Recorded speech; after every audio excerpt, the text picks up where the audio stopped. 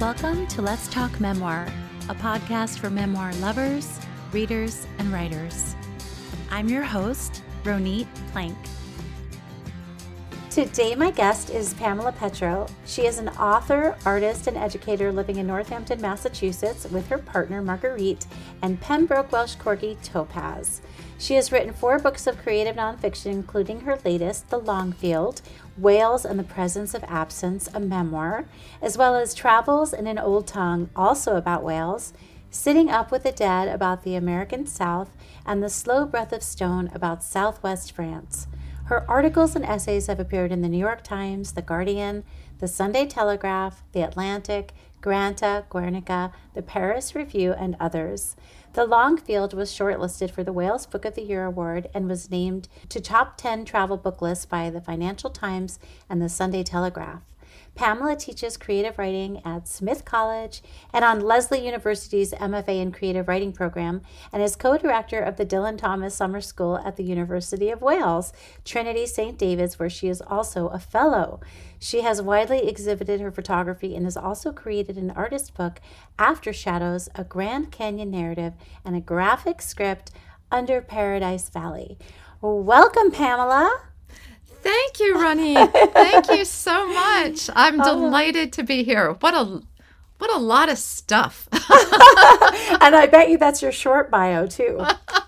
It is, but it makes me tired hearing it all, to tell you the truth. I was actually going to make a joke as I was reading it, just like I'm exhausted already, but I don't want to interrupt anyone's bio ever because we work hard for those credits. And we do. It's quite impressive. Thank you. Yeah, it's quite impressive. And so I'm so eager to get into our conversation about this latest book, but all things writing. And so for anyone who has not yet seen your book, can you please share a little bit about your most recent, The Longfield?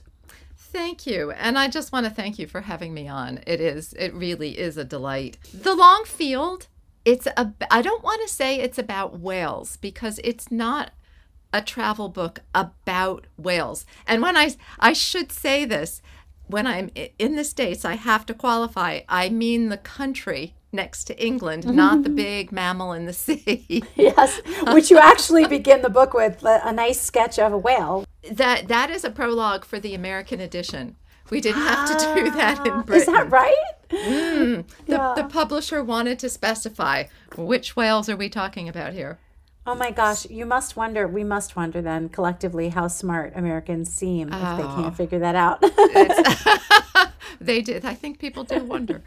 So the book it's about my love for Wales. It's about how I think I grew into I call myself into a person who's more than American and less than Welsh over an almost 40-year relationship with this place. Mm-hmm. And it's about the Welsh word hiraeth and how hiraeth describes Wales, how it describes my life, and how it describes the creative experience. Yes, and I'm so glad you said the word because I was going to attempt it. I practiced it because you write it out in the book, phonetically. We practiced your name, and we should have practiced hiraeth as well. Wait, let me say it, hiraeth. Kind of, right? It was not terrible. No, it's great. You write that it's a word that's famously hard to translate, has Longfield as one of its meanings, but is also so much more. And I want to know more about the feeling and the magnitude of what this means and how you discovered that in Wales and what about that in this book was important for you to convey. That is a great multi-part question. You'll have at it. All right. First, to define hiraeth, which is really hard to do because it doesn't translate into English. It only translates into Portuguese as saudade of all the world's 7,000 languages. What it means is the subtitle of the book, The Presence of Absence. It's being aware in the present moment in your life that something important is missing, that you feel incomplete because perhaps you've left something behind. And that could be a home. It could be a community of people who made you feel at home. It could be a former self. It could be a younger self in whose skin you felt more yourself. Or perhaps it's something that is always receding as you get close to it in the future, that you can't quite grasp. Hiraeth takes lots of forms, but I think it boils down to this idea of the presence of absence. And in Wales, the kind of shorthand for it in my imagination is King Arthur, the myth of King Arthur, who may or may not have been a real person in the 5th century. But the myth says he lived in the past and was a great hero for the Welsh fighting the Saxons. And that he'll come again in the future. He's sleeping on the Isle of Avalon, and he'll come back at the moment of Wales' greatest need. So he lives in the past, he lives in the future, but he can never, ever be in the present. That's the impossibility, the yearning, the sense of incompleteness of Hiraeth. And that is something you discovered while you were there, or was it that you'd had that feeling before and then there was a word for it, a name for it? That's a really great question. What I discovered in Wales was a different word, which is Cynefin. It's another Welsh word that you can't translate. But I had grown up in New Jersey and never really felt at home there. It was just a very built environment that I could never see through to the natural world beneath it. It was suburbia of housing tracts and shopping malls and strip malls and highways. And in that cluttered landscape, I couldn't find the past either beyond the 20th century. There was no sense of the indigenous people who came before. And I couldn't have told you that when I was growing up in a lovely town in New Jersey. But I was always uneasy. And I got to Wales to go to a graduate program that had nothing to do with Wales or any of this. It was a graduate program in word and image studies. And it was the only one like it. And that's how I wound up there. And it was in rural Wales. And I walked into this landscape that gave me everything I had always hoped for, and couldn't have articulated. But I climbed a hill behind the college, and saw hills, one hill receding into the next, and how they fit together, and the rivers that sculpted out the valleys between them. And I saw in this landscape that I could read almost like a map of the geology of this place. I saw the distant past, the megaliths back to the Stone Age, and I felt instantly at home. And Cynefin it can mean a sense of a sheep passing on to her lamb, the part of the mountain that's hers. Or it can mean when you walk into a place you've never been before and feel that this is your home, this is your soul's geography. And that's what I felt. And then I had to go back home, in quotes now, to New Jersey. That's when I think I really felt one sense of Hiraeth, that I had left behind the person Wales allowed me to be, a person with a greater perspective on deep time and on our human place on the earth and all of that. And now I was back in New Jersey dealing with what my family called Pam's Welsh thing. Which they must have been really surprised about. My aunt would call my mom and say, "Is Pam over that Welsh thing yet?" Well, right, because it seemingly came from nowhere, right? I mean, there's no family connection, is there? No, there's no family connection. But it impacted me so greatly that when I had to leave, I learned, well, I've only learned this lately in writing the book, but there are many definitions of home in the dictionary. Number 1 is the place someone lives permanently. Number 4 is the place where someone flourishes best. And after I went to Wales, those two things were no longer the same place. And I was in this long field in between. And I've been there ever since. And Longfield, as you say, is one etymology of hiraeth, Longfield. And I've worked all this out over the 7 years it took to write the book. Right. So do you have a lot of friends now that live in Wales? When you go there, did they seem to accept you as if you were from there now? Yes. In fact, my previous book, Travels in an Old Tongue, about trying to learn Welsh by traveling around the world to different expat communities of Welsh speakers. I walked into a woman's house in Delft in the Netherlands, and she had on her calendar, Welsh woman comes today. And I was just ecstatic. Thought I've made it. Wow. It's so lovely to hear about such a passion. I don't know if it addled you at all, but it's almost freeing for me to hear about a writer like you who is so deeply enmeshed in a place and a passion for a region and a people and a history. Thank you. I mean, I think that was the landscape that got to me first. And then I had an experience where I hugely embarrassed myself that I was in the town of this small university where I went, of Lampeter in West Wales, in rural West Wales. And Lampeter is a word with no meaning. It's an anglicized word.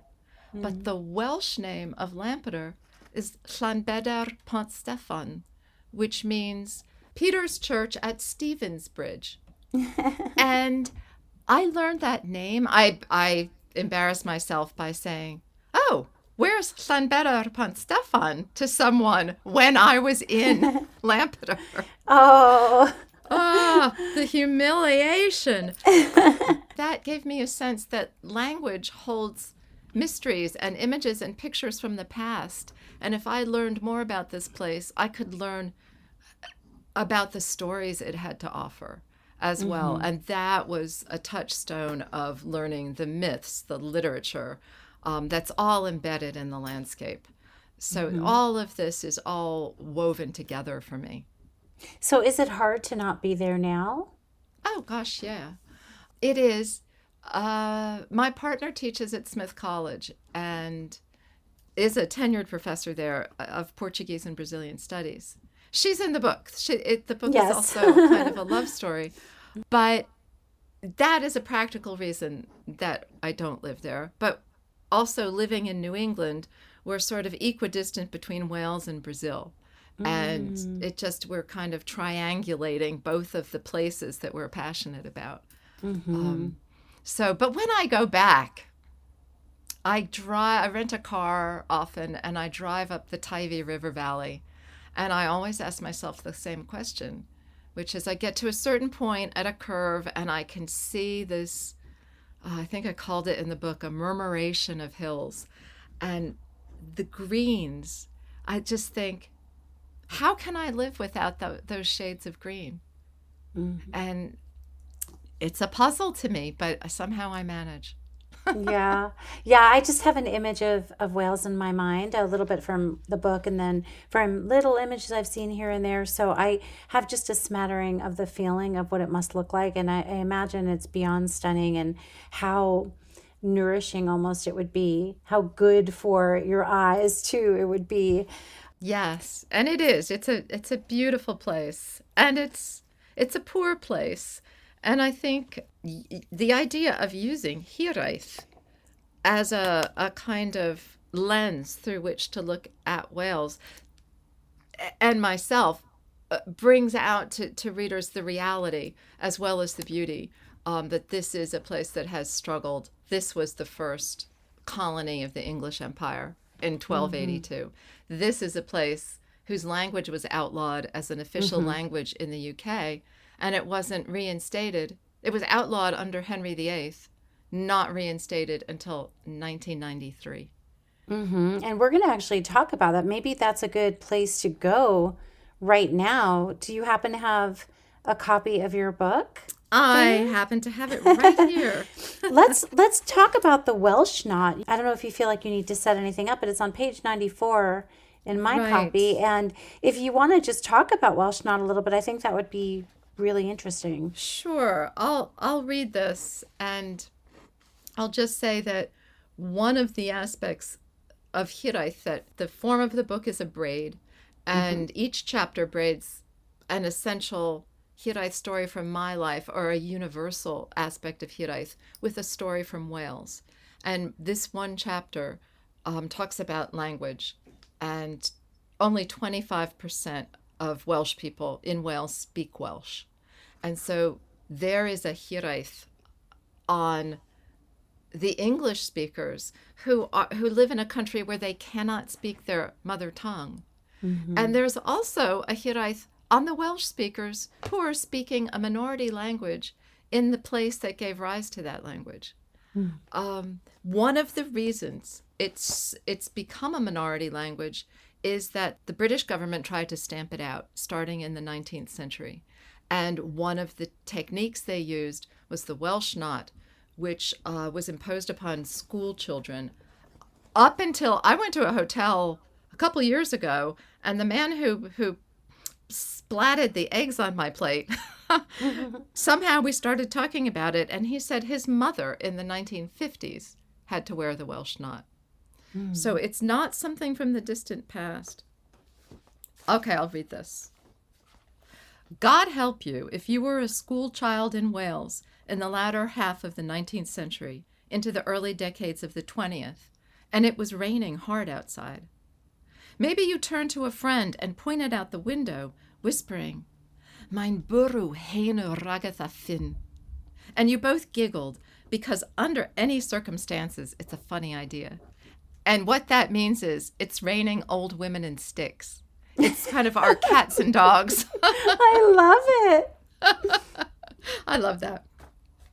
But say the boy at the next desk overheard you, and the light was already dimming from the rain, and it was getting on toward the end of the day, and the boy raised his hand and told the teacher, and then no one else was heard speaking Welsh before it was time to go home. Then you would have been brought to the front of the classroom and beaten, probably with a cane, because by that point you would have been the last student that day to wear a piece of wood on a string around your neck printed with the initials WN, Welsh Not.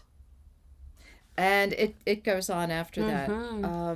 It was really, I don't know why it should surprise me when people do things like this all the time, but it really did surprise me and sadden me to read about that. I think it's such a visual image, and it's an image of children being so unjustly punished. And it just tears at my heart. It really, really does. And it's one of the reasons I wanted to learn Welsh. I think I say in the book, learning Welsh isn't just a whim, it's a political statement in favor of a minority language in a minority country. So that's just really important to me. Although my Welsh is terrible, I will say. I don't know why I don't believe you. It is. I'm not an authority at all, but I don't want to believe you.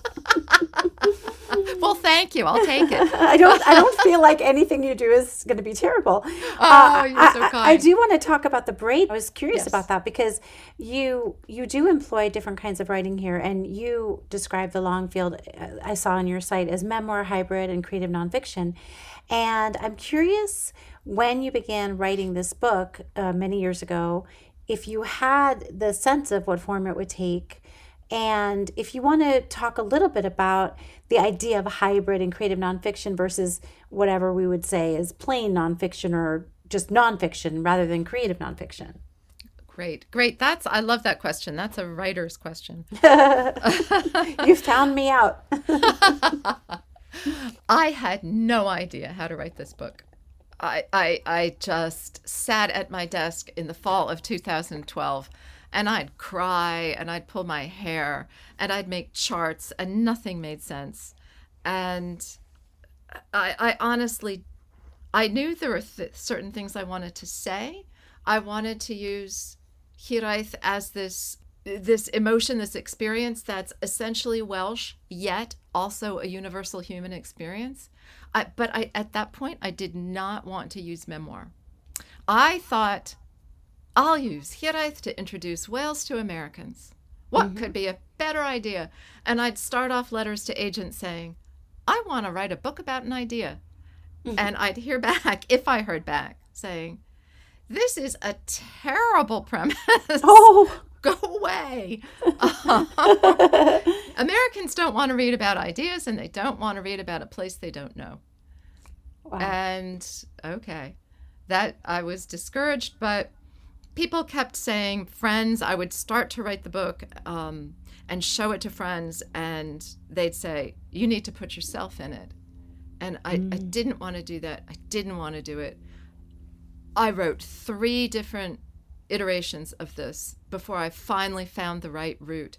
And it was, there's a story in the book about how it came to be, but I woke up one day and realized I was absent from a book about absence.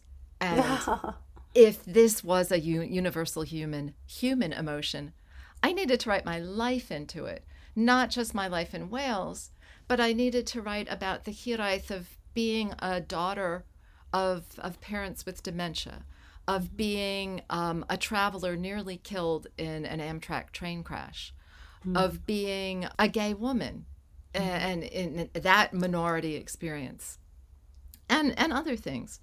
So I wrote an essay called Coincidence for the Harvard Review in 2017 as a start to writing this book, because I teach at Smith and Lesley in the spring.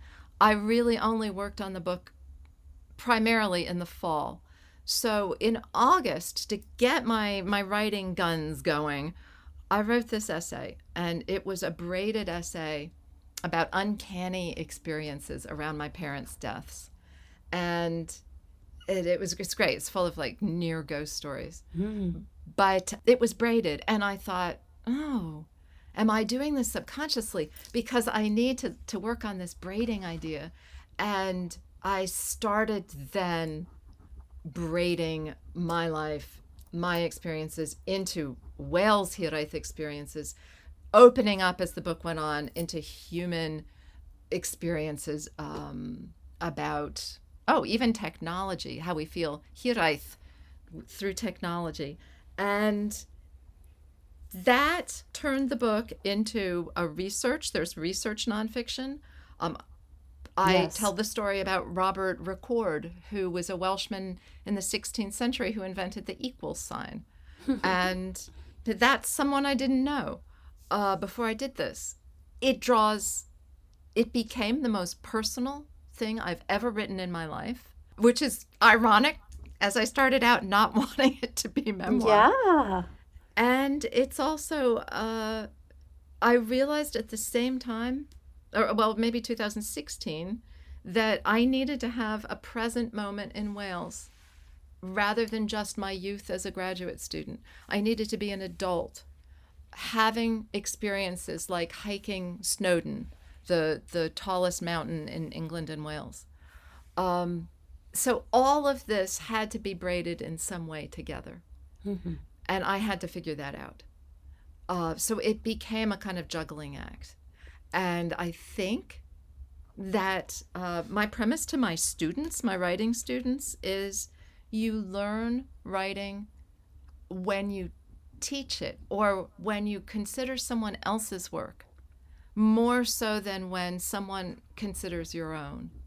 And I think I taught my way into writing this book. I became a better writer. I became the person who could write this book by teaching students and really giving myself to their work, learning how to make their work better, because then your ego is not involved. So all of this, the process of teaching and braiding and writing took from 2012 to 2020. Do you know why you were resisting memoir? You can, this is a safe space. You can tell the truth. Why was I resisting memoir? I had written a series of memoir essays, like from 2010 into 2013 for the Paris Review, and I felt like I had said a lot about myself. You know, you get sick of the pronoun I. Yeah. And I just wanted to reach beyond myself and write about Wales through hiraeth. But it became bigger than that. And I think it became a better book when I brought in this sort of universal human experience. And I was the one who had the raw material for that. Right, of course.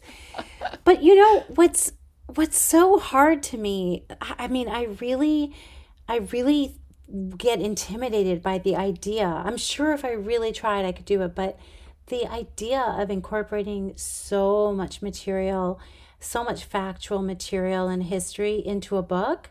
I mean, I guess maybe it's not as hard as I presume it would be. It just seems like such a responsibility. It is. It is. And you want to be sure that you're presenting it in a light that doesn't skew things too much. I mean, everything is going to be skewed to some extent. When your book is so rooted in place and history, I feel like I would. Did you have a lot of readers on this, or people to check? Did your publisher double check things, or was that all on you?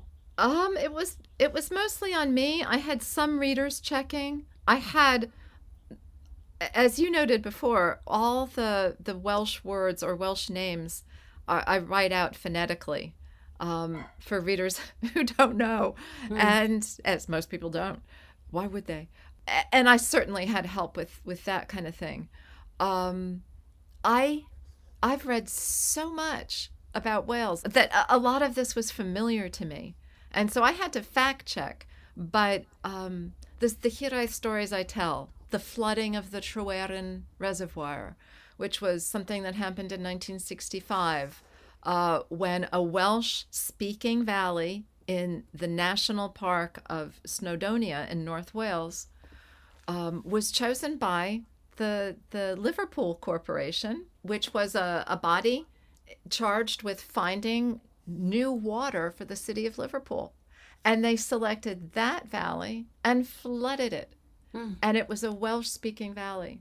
And that was a nail in the coffin to language in that part of the country. And all those people were kicked out. That was a very colonial act. That is one of the hiraeth stories that reverberates today in the rallying cry, Cofiwch Tryweryn, remember Tryweryn.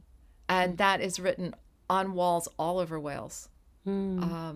So I knew that. That was something I couldn't be familiar with Wales and not know. So a lot of this was at my fingertips, but I had to research to go deeper. Having a toehold in the present, and also describing some of my early experiences on the summer school, gave me a chance to write description, landscape description. And that is one of my favorite things to do as a writer.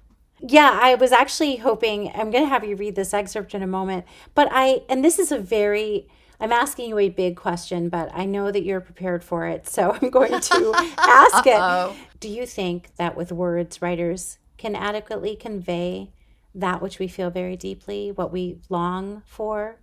That can we bridge the space between us and others in ways that satisfy? What a good question. What a good question. And what a good question to ask about this book, because we have to try is the answer. That's what the quest of writing, to try to bridge that gap. We write to bring minds together across space and time. We will never entirely find words to say exactly what we feel or what we've experienced.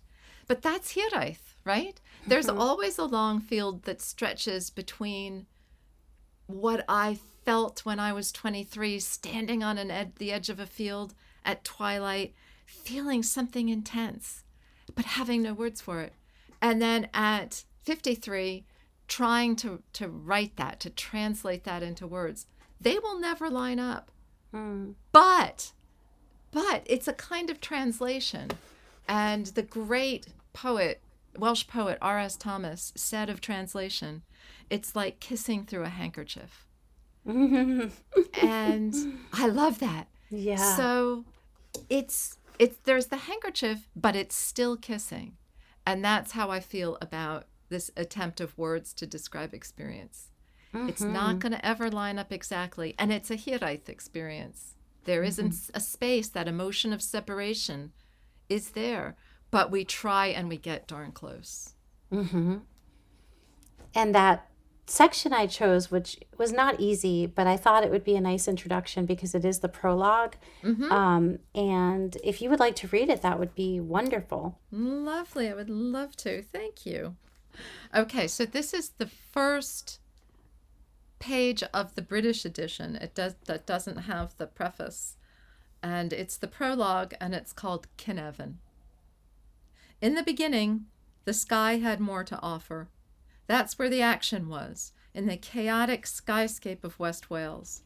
Cumulus banks dazzling as airborne glaciers, sleek gray clouds prowling the horizon, cirrus feathers dusting the dome of the sky. They were all up there, together, all at once, bumping into each other, making the days go bright dark, bright dark, bright dark, turning fields from chartreuse to muddy jade and back again in an instant. When I was a kid, I didn't believe clouds moved. I'd try to catch them in the act, but they never seemed to budge. Maybe I just never sat still. I believed that some days were cloudy and some were sunny, and that was that.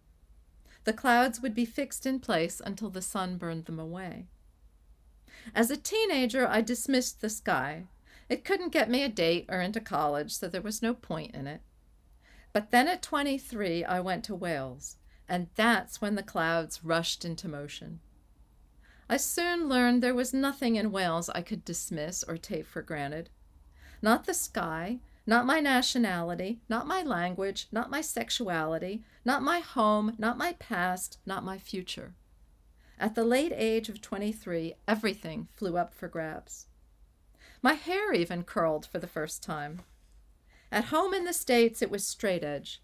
But in Wales, one of the wettest parts of Great Britain, where moisture saturates every molecule, my hair had been taking the long way to my shoulders. Hair is hygroscopic. It's capable of absorbing moisture from the air. But it absorbs moisture unevenly.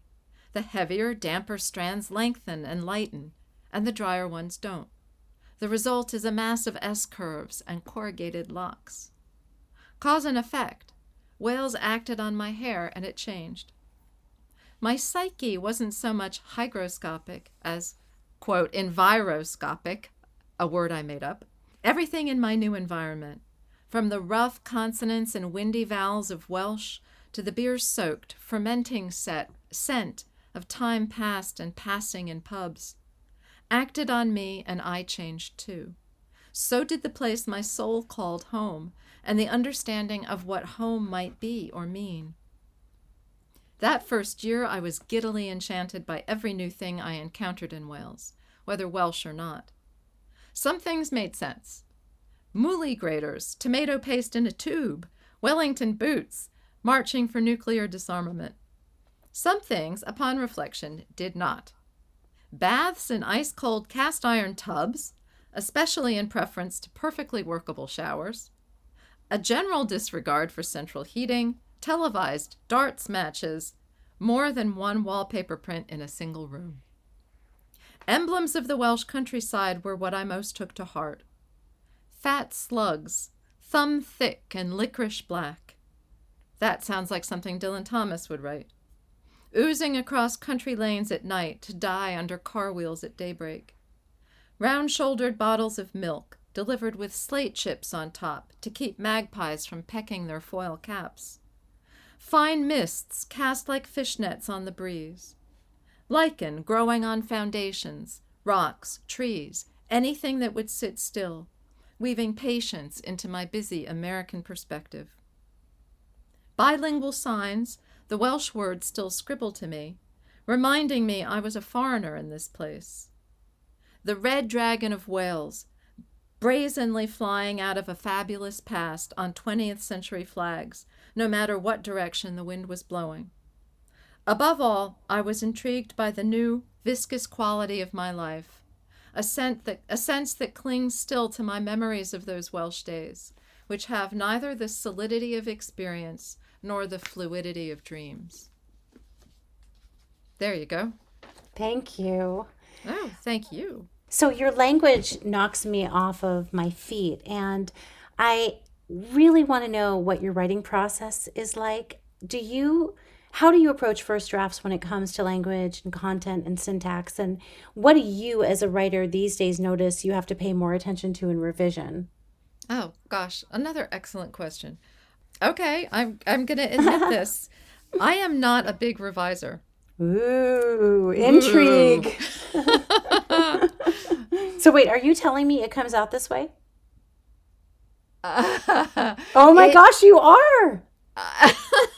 I revise more for meaning than for language. I will, like in this section I just read, I went back and pushed on parts. I tell my that's the language I used to say I worked harder. Like the idea of hair being hygroscopic. I wanted to write about my hair, but I wanted to call attention to it in a way that people didn't expect. So I looked that up. I mean, that's something I went back and added. Right. To get those nuggets, those little moments of interest in the text. That's something I did. The language itself, I polished it a little bit, but it's pretty much how it came out. I'm fascinated by the puzzle of language, like how I see it, the words as putting a puzzle together to create pictures or build ideas. And I revised, like I wrote this book essentially 3 times, but the language doesn't change all that much. The ideas go deeper over time.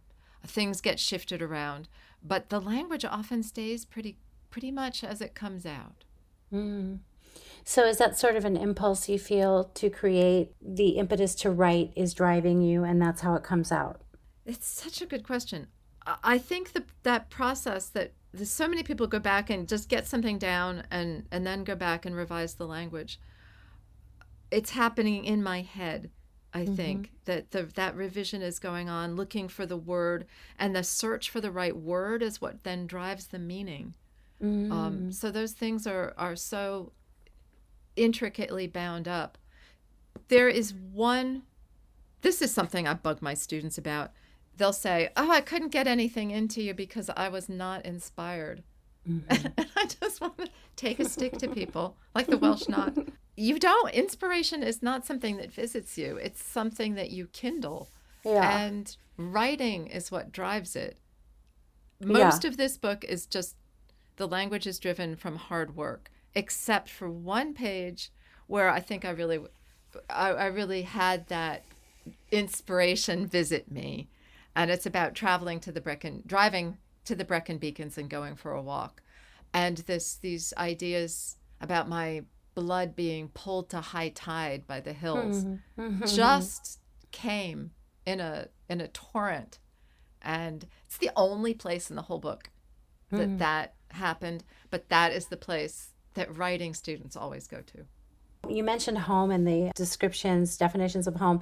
And I was going to ask you what you've come to understand about place and belonging, and do with that whatever you wish. I don't know if that means home to you or not, but after these travels to Wales and being in this position in your life now where you say you live between basically 3 places, or one place in between 2 others all the time, what have you come to understand about place and belonging? See my book. No.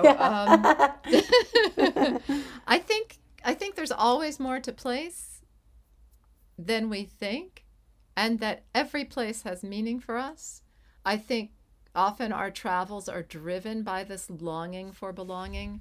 I think that hiraeth that often takes the expression of place, and there's so many. We need the word hiraeth in America so badly, because we're a land of immigrants. So many people feel that their real, in quotes, home is someplace else. A friend of mine who's American, her mother is American, her grandfather is American, her great-grandfather came from Italy. That family is still telling the great-grandfather's stories about the village they all really belong to, which they all fully believe, which ceased to exist 80 years ago. It became the idyllic village became an industrial suburb of Naples. But they still believe in that. So I think everything we do, in a way, especially in our country maybe, is this longing for belonging. But what I would say about place is Robert McFarlane wrote a book called The Old Ways. And I tell my students, especially on the Dylan Thomas Summer School in Wales, I use 2 quotes from him, from Robert McFarlane, from that book. And he asks 2 questions. One is, what do I know when I am in this place that I can know nowhere else? And 2, what does this place know of me that I can't know of myself? Wow. And I think if we ask those questions wherever we are, that will establish the importance of place and the being driven by this sense of belonging. And I think those 2 questions are really great tools to dig in that subject. Yeah, and also it brought to mind sort of a permeability to me. Yes, absolutely. That idea that we leave an impression and places leave impressions on us, and everything is fluid in that way. And that's such a good time to write. That's such a good place to write from. I wanted to ask you, I'm about to ask you my closing questions, but Sure. You said something a little while ago. You said deep time. And I was wondering about that, because it's just a beautiful term. Is that yours, or is that what is that? It's a scientist term for geological time, deep time. And I love to think about, as we traverse across in space, across the Earth from place to place, there's always another coordinate that goes down, passed through human history into the history of the Earth. And that history of the Earth, the deep time history, also affects everything we do, everywhere we are, that geology matters. And I think that's what I was searching for in New Jersey. I wanted that to matter in my life. And I didn't know that as a kid, but I discovered it in Wales. Yeah, you found it. So what advice would you give to writers working on memoirs, even though you did not want to write a memoir? I would say push like you're having a baby.